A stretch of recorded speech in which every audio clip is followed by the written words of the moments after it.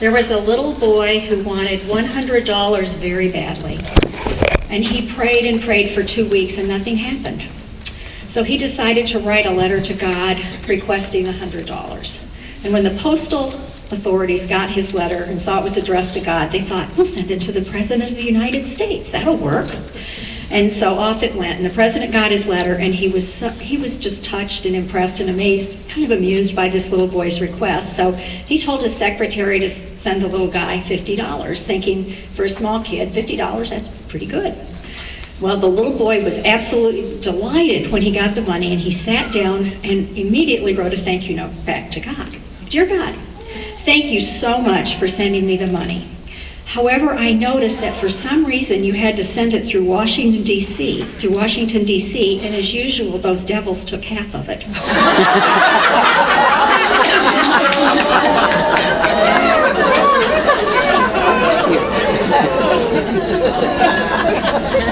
Okay. You know what? That's what happens when you demand a human person to be your king, is you end up paying taxes and tributes. And that's partly what we're going to look at our lesson today. So, in 1 Samuel chapter 12, in spite of Samuel's dire warnings, the people demand a king. And this is really a spectacular sin for the people of God to say to their Maker and Redeemer, we want to be like all the other nations. We don't want you to be our king. We want a human king. And so God, in accordance with his plan, gives them a king in the person of Saul. And any concern that Israel might have had about Samuel's warnings would have gone right out the window when Saul rallied the nation to fight off Nahash and the Ammonites, and they won a decisive victory. This king thing seemed to be working out pretty well for them. Then they were quickly forgetting Samuel's warnings. Samuel is old and gray, and he's on his way out. Saul is young and thus far seemingly invincible. And chapter 12 is really Samuel's farewell address, and he calls Israel back to their covenant Lord and to their true king. And thousands of years later, we too are called back to our covenant king through this passage. So the word covenant comes from an ancient word that means to clasp or fetter or to bind together, and I think we're familiar with that.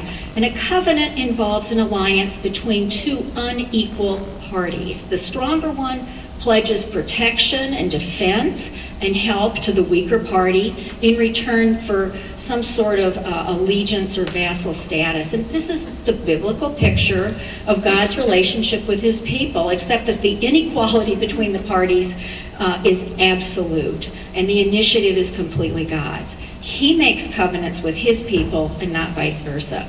And so for those of us in the vassal position, our primary obligation is always for a total, undivided, and exclusive fidelity to our king and our overlord. And Israel had broken this covenant by asking for a king, and it needed to be renewed. And that's the reason that that's what constitutes Samuel's agenda at Gilgal. He's going to remind them of the covenant they made with God and that they're bound to him. And so the first thing, we're going to see three things. We're going to see the God of the covenant, the threat of the covenant, and the promise of the covenant. So first of all, the God of the covenant. We have come to a quantum shift in the history of Israel. Saul has taken over as king, but Samuel is still God's spokesperson. And Samuel's primary burden is to press the case against Israel for her treason against God. There's a lot of legal language in this text. And he's acting as God's attorney to prove to Israel how they've broken the covenant. And the first thing he does is he obtains their testimony vindicating his own leadership. He challenges them to bear witness against him. Whose ox have I taken? Or whose donkey have I taken? Or whom have I defrauded?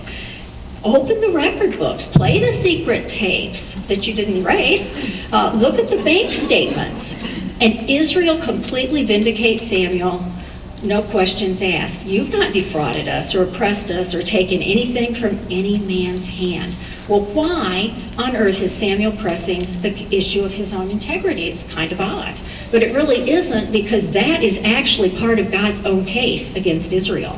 Samuel is saying, God gave you a leader. He gave you a prophet. He gave me to you. And that was part of God's goodness to you. And God was keeping his part of the covenant, and you're declaring that what God gave you is good. So basically you're testifying against yourselves. How gracious is God to send godly pastors and teachers into our lives to teach us his word.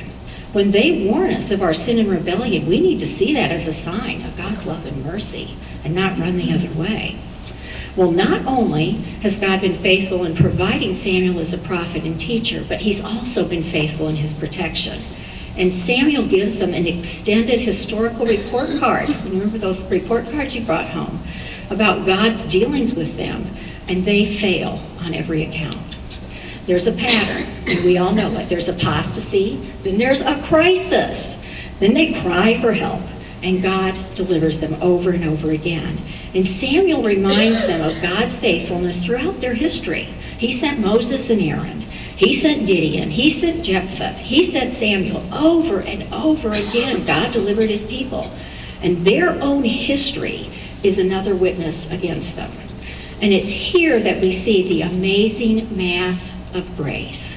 Okay, new math is confusing enough, but the math of God's grace is incomprehensible. God is gracious beyond measure and extravagant in keeping his covenant. His mercy is totally disproportionate to their rebellion and apostasy.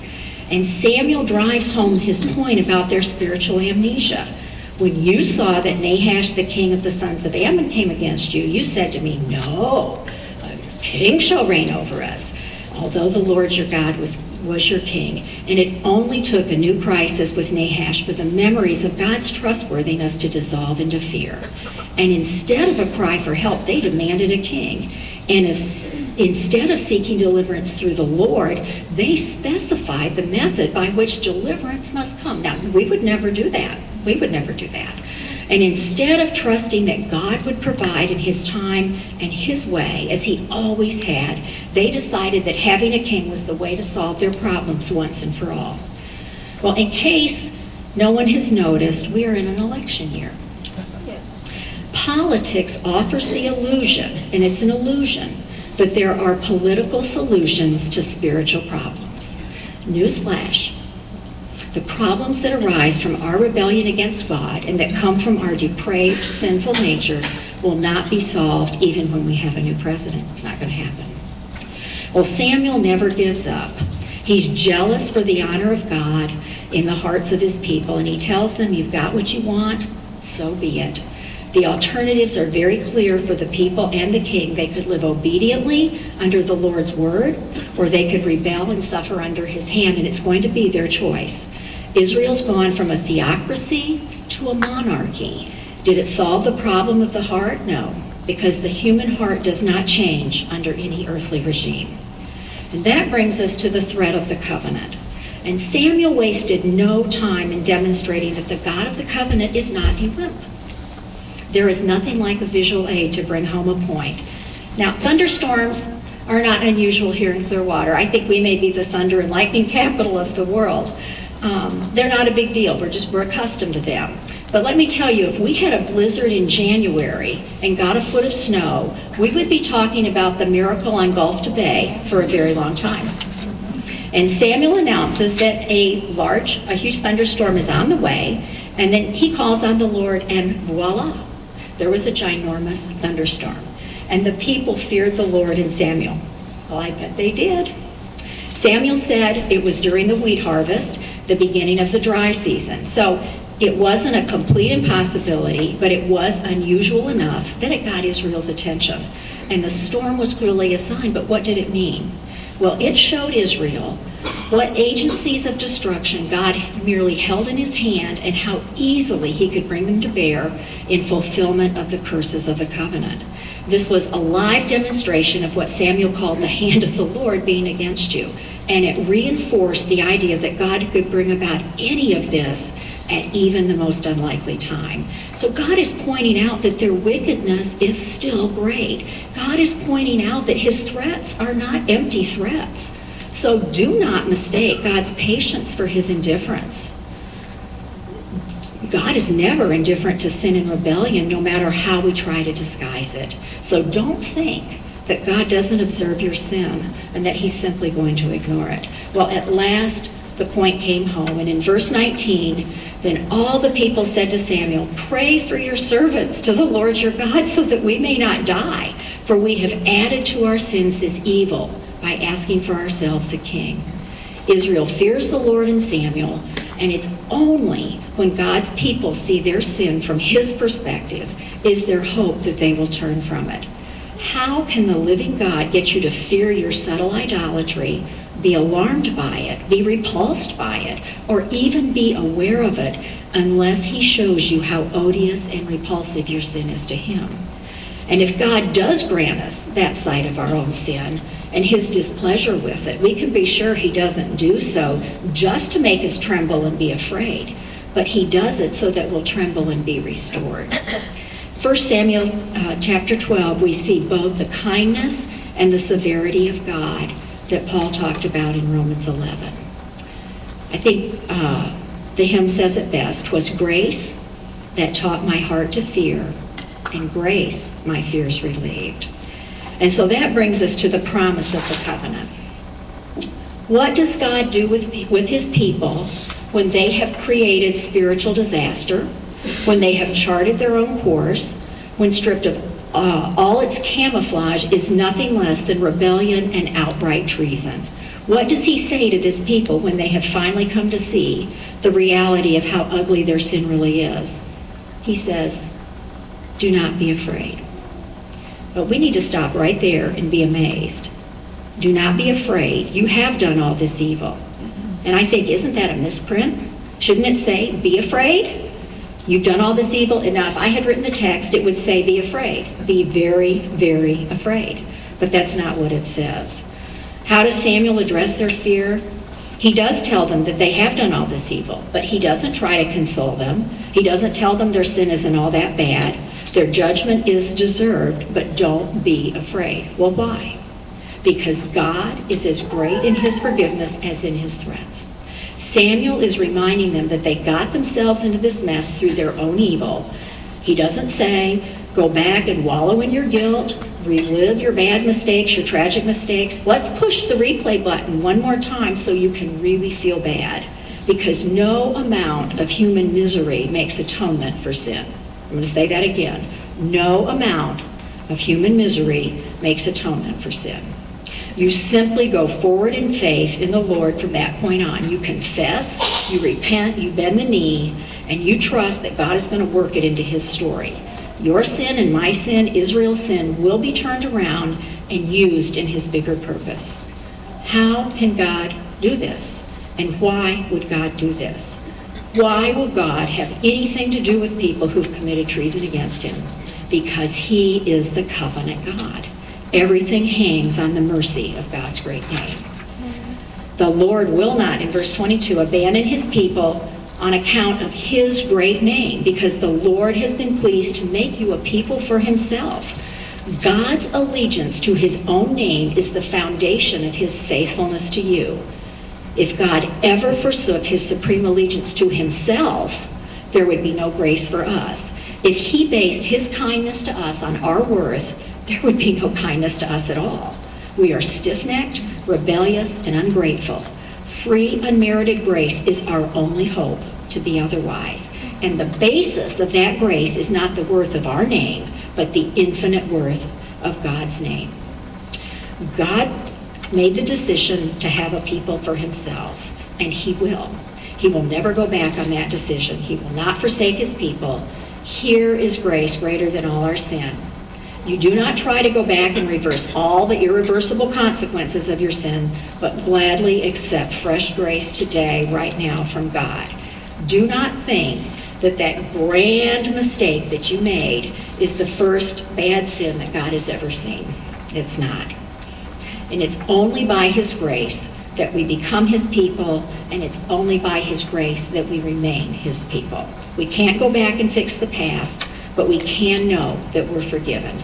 So fear, love, and serve him starting today. Well, finally, Samuel promises to pray for the people and their welfare. Far be it from me that I should sin against the Lord by ceasing to pray for you, but I will instruct you in the good and right way. Does that remind you of anybody? Anybody who prays for you? Samuel, through his example, is pointing us to Jesus. We have a great high priest and prophet who intercedes for us at the throne of God every day as well. The Apostle John wrote, "My little children, I'm writing these things to you so that you may not sin. But if anyone does, we have an advocate with the Father, Jesus Christ the righteous." Romans 8, who's going to bring a charge against God's elect? God is the one who justifies. Jesus Christ is he who died, yes, rather, who was raised, who is at the right hand of God, who also intercedes for us. Our God is the God of the covenant, and he does not abandon or forsake his weak, sinful, faltering, and covenant-breaking people. And that brings us to chapter 13.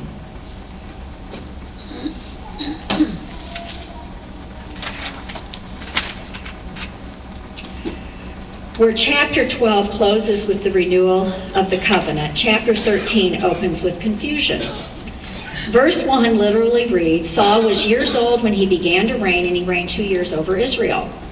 The New American Standard has chosen to indicate that Saul was 30 years old when he began to reign, and he reigned another 42 years.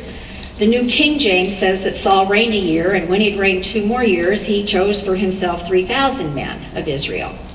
We know that Saul had a son who was Jonathan, who was old enough to lead a battalion at this point. So there are clearly some transcription issues that we don't have time to deal with today.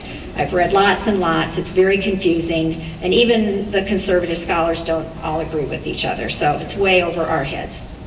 So another confusing thing to me in this passage is, it just in general in 1 Samuel, is the presence of the Philistines. Does anybody else find the Philistines to be a bit confusing? They're dashing here, they're dashing there, they're taking the ark here and there, they're giving it back. So it's really hard to know everything that's happening. You know, we know from 1 Samuel 9 that the Israelites are, in some sense, they're like slaves, or they're vassals of the Philistines.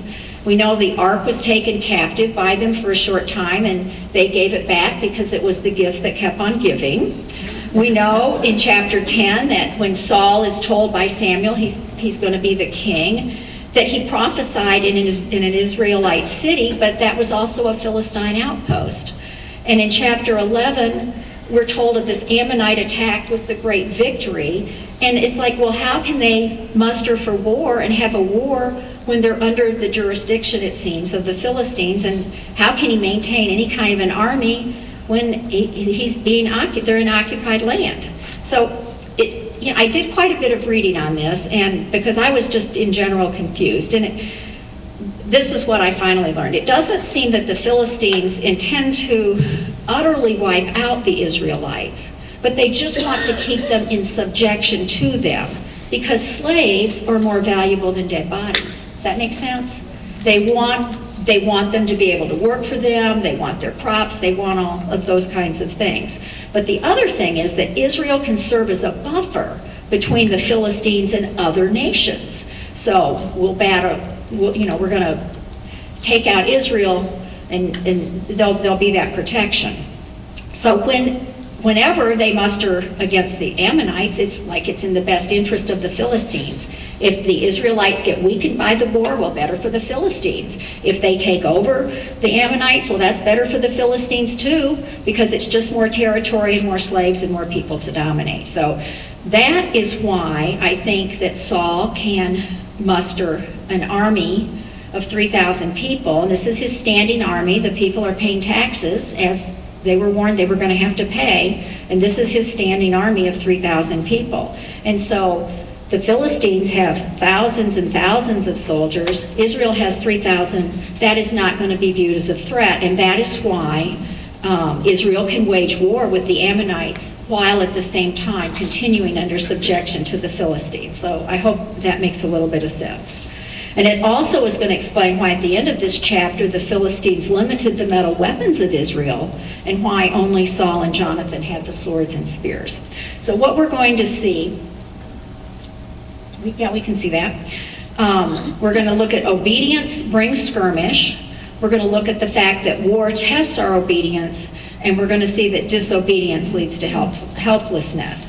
So the first thing is obedience brings skirmish in the first couple verses. Saul chose for himself 3,000 men of Israel, of which 2,000 were with Saul in Michmash, and 1,000 were with Jonathan at Gibeah of Benjamin. And he sent everybody else away. Well, why does he have this small army? It doesn't tell us, but as I mentioned, I think that these 3,000 men could be tolerated by the Philistines, and a larger army would cause concern. Now, this is his standing army. This isn't the 330,000 that had come to fight Nahash. And Jonathan, unbeknownst evidently to his father, attacks the garrison of the Philistines that was in Gibeah. And maybe Jonathan attacked the garrison to begin taking back the land, because God had told him to do this. He was in his own country of Benjamin, let's just start here. But it does seem a bit odd that Saul isn't the one leading the effort against the enemy, because he's the king. That's kind of his job. And the response of the Philistines to this attack is very predictable. This was a monumental insult to them, and they were going to make Israel pay. Well, I want to ask you, have you ever noticed that when you obey God, a skirmish can break out in your life? Have you ever been criticized for doing the right thing? Have you wrestled with forgiveness only to have the person you forgive and slander you and return evil for good? Have you been kind to ungrateful people and their response is for them to even be more ungrateful and criticize you? Anytime that we obey God, we can count on a skirmish breaking out, because it's one of Satan's ploys to derail us and cause us to doubt God. Well, the second thing that happens is that war tests obedience. That's the next thing we see. So the Philistines are very, very ticked off. They are annoyed. And they assemble either 30,000 or 3,000 chariots. Again, there's transcription issues that we're not sure of. 6,000 horsemen, and an army so large that the people look like the sand on the seashore. Well, all I can say is they must have been out to Clearwater Beach during spring break and seen the tourists. That's exactly what that looked like. They were everywhere. So Saul has been painted into a corner. He has no choice but to attempt to defend against this attack. And so, putting the best face on the situation, he has the trumpet blown throughout Israel to rally the troops. And back in chapter 11, Saul is clearly spirit-empowered. He's angry. He sends that oxen out. He calls Israel to come fight. And all these people come and they rally. But he seems far less certain here, far less forceful. And it's evident that far fewer than 330,000 people show up. And then when they see the size, these people see the size of the Philistine army, they're absolutely terrified. So they begin hiding in caves. They hide in thickets. They hide in pits. They hide in graves. I guess no looking for hiding people in tombstones. I mean, just amazing. Some cross the Jordan into Gad and Gilead.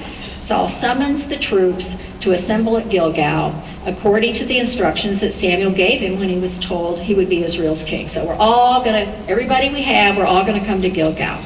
Well, what was significant about Gilgal? Well, it was the place where Israel set up the 12 stones on entering the promised land. It was where the surviving sons of Israel, whose fathers perished in the wilderness, were circumcised. It was where the first Passover celebration was held in the promised land. It was where the manna ceased appearing. And it's where Samuel had commanded Saul to go in chapter 10, verse 8, and wait for divine direction. It's where Saul was made king and where Samuel renewed the covenant in chapter 12. Now, clearly more than 7 days have passed since chapter 10. And Saul was probably told, I read this in several places, that if you're being attacked, go to Gilgal, wait until Samuel comes and brings the word of God to you. And I think word would have gotten to Samuel that Israel was being attacked when the trumpet was blown throughout the land. He would have known. And that would have been like if you're kidnapped. Remember back in the day, remember we were being kidnapped. We had to have a password to say that they would know it was really us or not. When I think that was kind of this sort of a password. So Samuel's instructions are very specific. Saul is to go to Gilgal and wait for him to arrive, and it's going to be 7 days before he gets there. And Samuel's going to offer the burnt offerings, he's going to offer the peace offerings, and at that time, Samuel's going to tell Saul what he should do. Well, during this 7-day waiting period, Saul agonizes as he watches his army evaporate. Off they go, off they go. And they're filled with terror, and there seems to be absolutely no way out. They're going to get crushed. And Saul manages to make it through 6 days and most of the 7th, but when that 7th day begins to draw to an end, Saul is utterly at his wit's end. And I can just imagine what's going through his mind. Where in the world is Samuel? What could he possibly be doing that's more important than being here? Doesn't he know how things are deteriorating? Doesn't he grasp the urgency of the situation and the need to act quickly? Maybe he didn't get the message. Maybe he didn't hear. I don't know. I'm going to give him 30 more minutes, and I'm going to have to move on without him. We've got to do this. So finally, Saul takes matters into his own hands, and he issues orders for burnt offerings and peace offerings to be brought to him. No mention at all is made of any priest taking part in this offering, none at all. But the last time these kinds of offerings were made was when the Philistines were threatening to destroy them back in chapter 7, and God showed up and the Philistines were defeated. So I'm thinking that maybe Saul viewed the sacrifice in much the same way that Israel had viewed taking the ark of God into battle with them. It was like a good luck token. Maybe making these offerings was a religious ritual that was maybe part of a formula in his mind. But at the very moment that Saul finishes offering the burnt offering, Samuel arrives.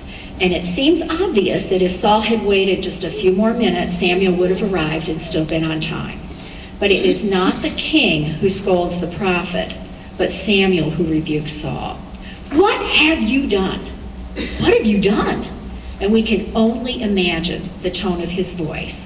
Anger, dismay, shock, disappointment, disbelief, utter horror. And Saul begins making his excuses. The people were scattering from me. You didn't come on time. Well, the Philistines were gathering at Michmash. Did you see the size of their army? The Philistines are going to come all the way here to Gilgal, and I remembered just in the nick of time that I had not asked the favor of the Lord. So I forced myself and offered the burnt offering. Well, ladies, I have to tell you that that is like me saying, I forced myself to eat the chocolate cake. Samuel tells Saul that he has acted foolishly. And the heart of foolishness is to reject the word and revelation of God. You know what? The Philistines are irrelevant. The scattering soldiers are irrelevant. Samuel's late arrival is irrelevant. The heart of obedience is not about weighing all the factors and all the pros and cons of possible outcomes. It is about doing what the Lord commands regardless of the position of the enemy, the desertion of your friends, and the lack of visible resources. Samuel tells him that he has not kept the commandment of the Lord and that his kingdom would not endure after him. The Lord has sought out for a man after his own heart, and the Lord has appointed him as ruler over his people, because you have not kept what the Lord commanded you. So this isn't the beginning of the end for Saul. This is the end. And it will be years before he loses his life in the throne, but it is over. It's over. Disobedience has dire consequences, just as Samuel warned them in chapter 12. And Saul will be replaced by a king after God's own heart, a king that actually desires to obey God. Now, at first glance, these consequences seem to far outweigh the gravity of Saul's offense, but this is not the case. All disobedience is sin, all of it. John Wesley said, there is no little sin because there is no little God to sin against. One commentator had this to say, I thought it was real profound. Men are very incompetent judges of God's judgments because they see but very little, either of the majesty of the offended God or of the heinous nature and aggravations of the offense. For instance, men see nothing but Saul's outward act, which seems small, but God saw with how wicked a mind and heart he did this, with what rebellion against the light of his own conscience, as his own words imply, with what gross infidelity and distrust of God's providence, with what contempt of God's authority and justice, and many other wicked principles and motions of his heart unknown to men. Besides, God clearly saw all that wickedness that yet lay in his heart, hidden, and foresaw all his other crimes, and therefore had far more grounds for his sentence against him than we can imagine. So my question is, how many of us are in a war of obedience today? Because, obedience is not merely doing what God commands. The Pharisees followed hundreds of rules, and their self-righteousness earned Jesus scorn. Obedience is a matter of the heart. Do I want to please God? Do I delight to show my love by obeying, even in the most difficult situations? Why is it that when I think of obedience, the first thing that comes to my mind is gritting my teeth and being dragged, kicking and screaming to do the last thing on earth I want to do? Do you all relate to that? Yeah. But you know what? If I truly grasped what God was asking of me in the desperate situations in my life when obedience seems impossible, I would rejoice. I would rejoice. Why? Because God is going to reveal himself to me and strengthen me in a way that would never happen if I were not in a war of obedience. Trusting God to deliver and provide as he has done countless times is sometimes the furthest thing from our minds. And it certainly appears that believing God never entered Saul's mind either. It's very sad. And that brings us to the last point, that disobedience brings helplessness. Samuel arose and went from Gilgal to Gibeah of Benjamin. And Samuel left, and these haunting words, and the word of God went with him. What a devastating loss. Many Israelites had hidden to save their lives. Weapons were unavailable. Raiders were freeloading throughout Israel. Saul's few troops were demoralized. But the worst of Saul's liabilities was that he was without the guidance of Yahweh. To be stripped of the direction of God's word is to be truly impoverished and open to destruction. Now, it's one thing to be in terrible distress. It is another to be alone. It is one thing to make a bad choice. It is another to run from God. Saul's disobedience profoundly impacted his people. Our disobedience profoundly impacts our people as well. Our sin has a ripple effect and can cause those we love to become discouraged and to doubt God. So this chapter closes on a rather discouraging note, doesn't it? But even in the most hopeless situations, God is still the God of the covenant. And we get a glimpse in God's promise to provide a king after his own heart that this story is far from over. So what do we learn? First of all, don't be surprised when your obedience brings you into conflict with the world. Don't be surprised. Secondly, don't be surprised that your obedience to God is going to be tested during conflict, and it might seem like you're going through war. Third, don't be surprised that you can't obey in your own strength. Having even the desire to obey God is a supernatural gift and work of the Holy Spirit. So ask God to make you a woman after his own heart. And finally, sharpen your focus on Jesus. Jesus obeyed his Father in the war of all wars. He became obedient even to the point of death, even death on a cross. So let us fix our eyes on Jesus, the author and perfecter of faith, who for the joy set before him, that is us, endured the cross, despising the shame, and sat down at the right hand of the throne of God. He obeyed when we couldn't and wouldn't. He died so we didn't have to.